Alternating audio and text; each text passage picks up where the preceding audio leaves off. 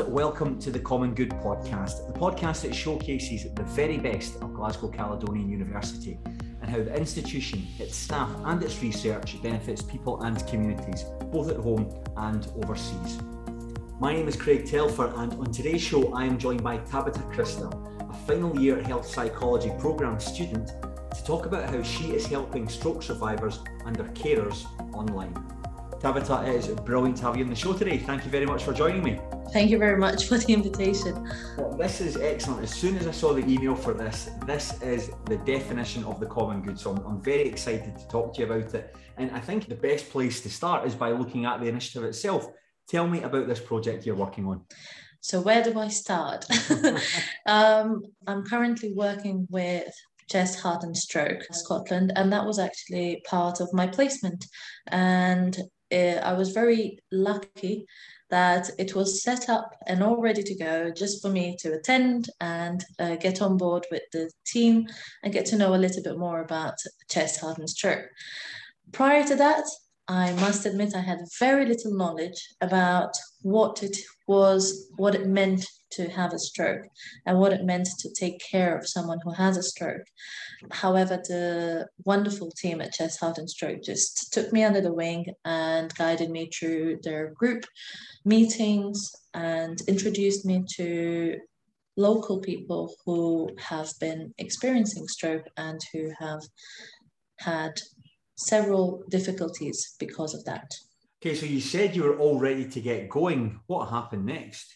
Next thing was that I spent a few meetings getting used to the Glaswegian accent, I'll be honest.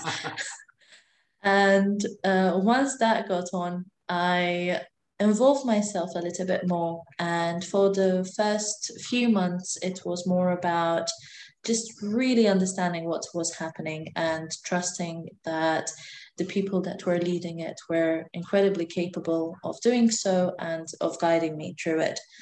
After that finished my first year of the DSAC program, and onto the second year, I noticed between the summer, I was reflecting, as we often do in this program, about what was needed for the service, because I felt that while there were incredible services being offered to stroke survivors, there were very few being offered to carers.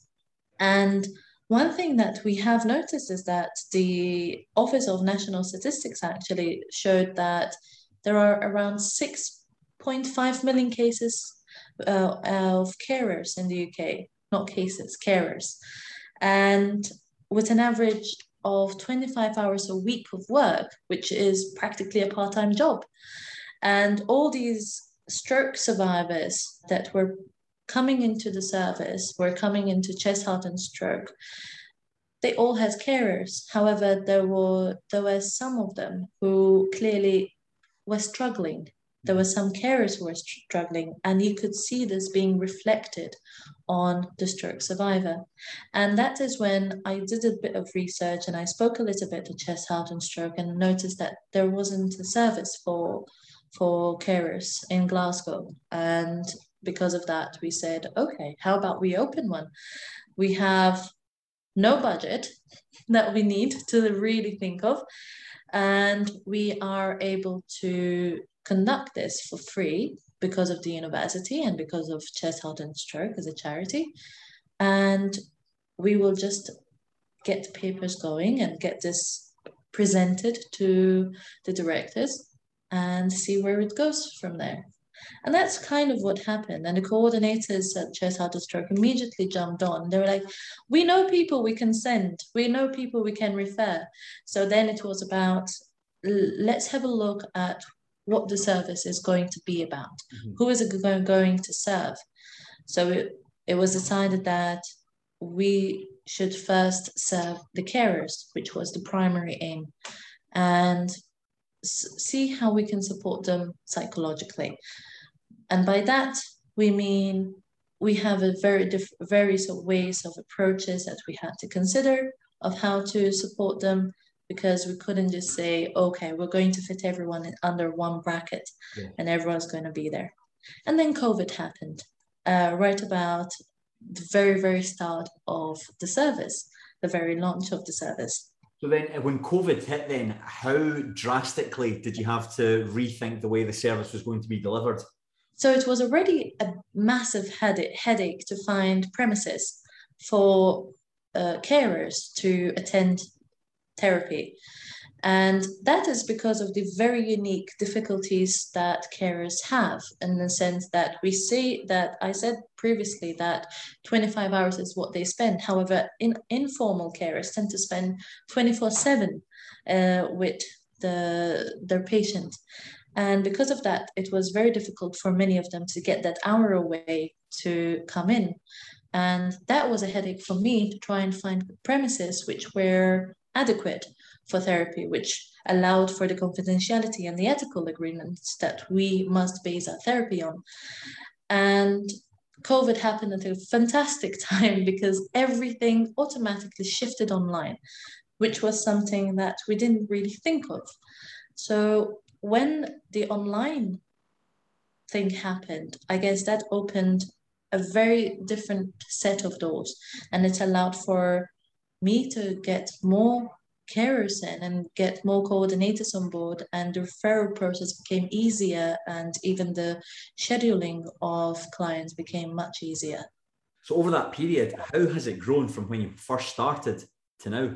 So initially, as we said, we were looking and focusing on carers. However, after a while, and after a few months where carers were presenting with, especially during COVID, with higher anxiety and high depression levels, some with addictive behaviors, we realized, okay, how about we also open it for stroke survivors? Because while there are services at Chest, Heart and Stroke for stroke survivors, there might not be psychological services immediately available to them.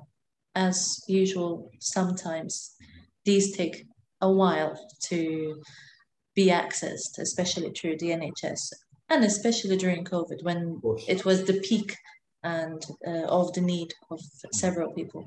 So that was very much helped by another trainee coming on board and getting acquainted even more better with the service, and even getting so much support from Chest, Heart and Stroke team to build and continue to work towards supporting now not just the carers but also stroke survivors.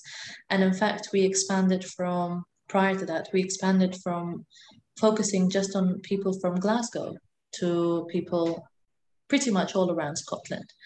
And it was incredible, because I had, for instance, a client who came from the Borders, and he was a stroke survivor, and there was no way that I would be able to reach him, or he would be able to come in if it was under normal circumstances. And just because of the availability of such a service, he was able to attend therapy and get something out of it. Let's talk about stroke then. How many people suffer a stroke each year in the UK? There are currently around 113,000 individuals suffering from stroke, and we say that there are now in the UK. So then what are some of the after effects of a stroke? One thing that a stroke does, it affects a part of the brain, or which is usually ischemic stroke. It usually is 85% of strokes. And so it is sometimes a bit easier to just focus on that. However, all forms of stroke have a debilitating effect on a person. Every stroke affects a person differently. However, there are common things such as physical effects of a stroke, where mobility can be hindered. There are changes to taste and smell sometimes, swallowing problems, vision problems. There are even balance problems, and they can have seizure and epilepsy and even pain after stroke. So a lot of different ways that it can be affected. Several people, within the first few months, they do actually, you see an improvement within the first 6 months, so to speak. And after that 6 months, the improvement will decrease. And when I say decrease, it will slow down. So there will still be an improvement, but at a slower pace. So for people that have had strokes, I imagine the effects can be life-changing and they will need quite a lot of care when they're going through the rehabilitation process. What are some of the stresses then that affect carers during this period? Absolutely. So if you just think about what we just said about the physical effects of stroke, you see the impact on caregivers can be incredibly high. There was a study that was actually looking at the impact of caregivers it's a while ago, but still relevant, in 2003, and it showed that caregivers have higher levels of CRP, which indicates a higher risk of inflammatory disease when compared to non-caregivers, which is incredibly significant if you think about it.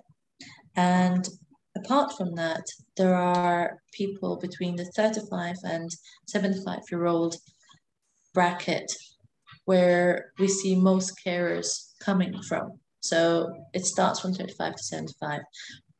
Within that period, you see that 35 to around 60, 65, you have people who are working. So how is that going to affect their work? Some people have to stop working in order to look after the partner oftentimes. And then you have even further on, you have elderly people looking after elderly people, which is a common and growing problem as we have an aging society.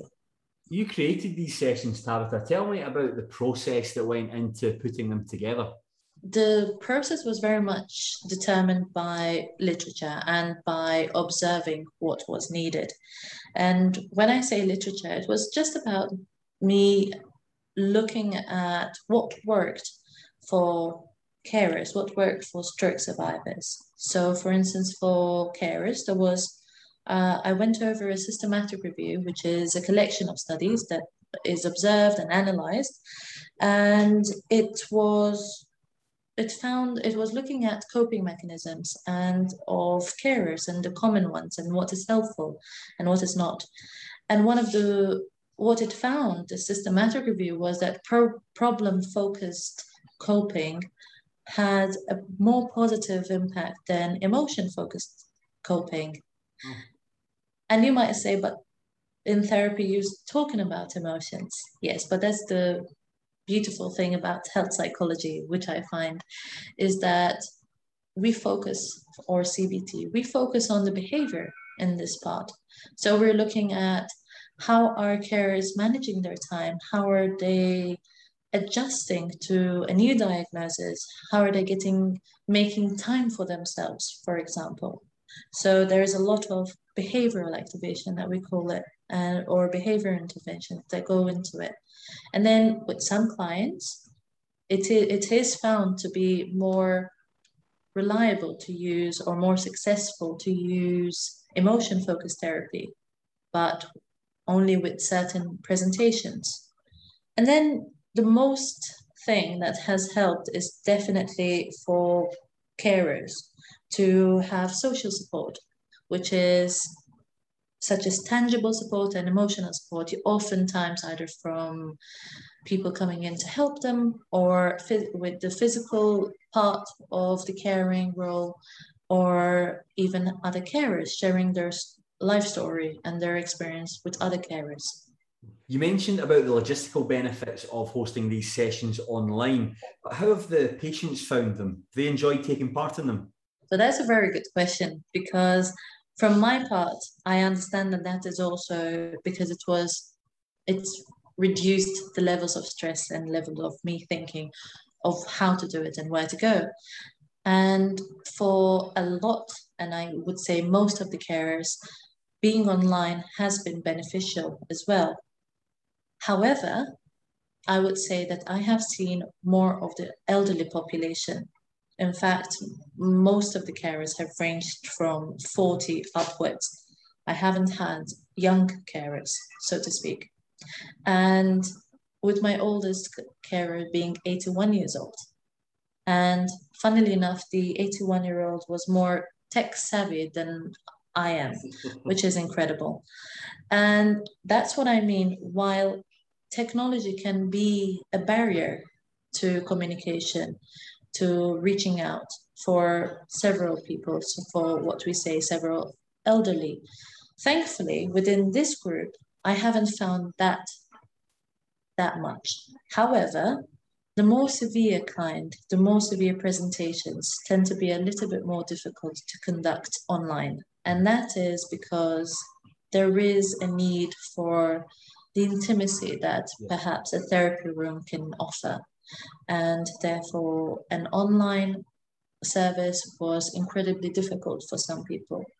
And in fact, for a couple of clients, I've had to encourage them or suggest that we stop or pause the therapy because it wasn't found to be beneficial, and resume once we were able to do face if that was possible. What about you as a practitioner? Do you prefer the online sessions to face-to-face sessions? Funnily enough, now I think I definitely prefer the online sessions. Now I hear other practitioners going, don't say that, don't screaming at me. No, face-to-face is the way to do it. Otherwise, it's not proper therapy. And there are people who I've met who do think that way.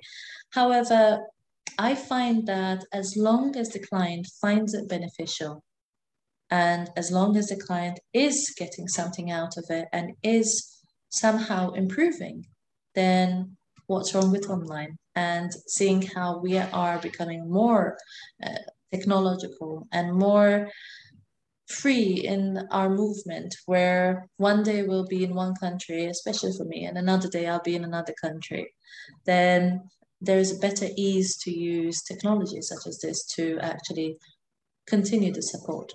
This project has grown rapidly over the last 18 months. Where do you see it going, say in the next 5 years, for instance? So I would hope that more trainee health psychologists specifically continue to go on into this placement and continue to create their own ideas of how it can grow. Because from my perspective, I do have certain ideas of, okay, maybe now we can expand it eventually, not just to stroke patients, but we can involve also the people suffering from chest or heart diseases, which is part of the name. And the only reason that it is not able to do is because of lack of funding or lack of people to work in these. And it is very important to build a team and to keep the team. And I think creating a strong liaison with the university as it has right now, and keeping that relationship and making sure that it is cared for and not just becomes casual, then I see that it has a lot of potential to remain strong and actually become one of the main ways that carers of stroke or chest heart related issues in Scotland can get get support from it. Well, it sounds like there's demonstrable evidence that it is working. The relationship between Chest, Heart and Stroke Scotland and the university is working, and hopefully we're able to see that continuing well into the future. But let's talk about yourself a bit for a second, Tabitha. What's your background? What led you to Glasgow Caledonian University? So it was a bit of a winding road. I am from Malta, and I've lived there for a big amount of my life, a large portion of my life. And I started off with English and psychology, actually. I wasn't completely sure whether psychology was going to be my line of work. However, 1 week into the first year of uni, I was certain that psychology was going to be the way. Now, oftentimes you will always hear clinical psychology being pushed as the number one form of psychology or approach that you should go into our area. And I realized that after being introduced to health psychology, that I absolutely liked it. And I was like, oh, tell me more about this. And in fact, I completed my master's in Coventry. And after taking a year out just to work and gather some funds, I went onto the DPsych program at GCU, which has been incredibly challenging, to say the least, but 100% rewarding in terms of offering you various different experiences that you wouldn't be able to get even with other similar courses in UK. and even being able to network in such a way that it is great for you as a professional and for whoever you're meeting. Who do you see yourself going in the future? Oof, that's always tough. I see myself graduating and becoming qualified, so that's the first next step, and I'm thoroughly looking forward to that. And after that, I'm actually looking for remote positions. So I think this online therapy works for me. Now, where can people go if they want to learn more about your work and the work of Chest, Heart and Stroke Scotland and perhaps get involved with it? So I would direct them to the Chest, Heart and Stroke website directly, and that is, I think, something like chss.org.uk. And there is a lot of information and even academic research to support what is being done at Chest, Heart and Stroke. And they can always inquire, for instance, Dr. Jan Smith, who is currently the main liaison between the university and Chest, Heart and Stroke. Oh, and you can find me on LinkedIn under Tabitha Crystal. I'm always there. Well, Tabitha, that was great to talk to you. Thank you very much for appearing on the show, and good luck with the rest of this project, and good luck with whatever happens next in the future. Thank you very much. I'd also like to thank everyone for listening to this show, and I hope to see you again next time when we will be in conversation with another member of the GCU community. In the meantime, I will kindly ask you to subscribe to this podcast so you get every single episode sent straight to your listening device every week. You'll find us on Apple Podcasts, Spotify, and wherever you get your podcasts from. Until the next time, I've been Craig Telfer, and this has been the Common Good Podcast.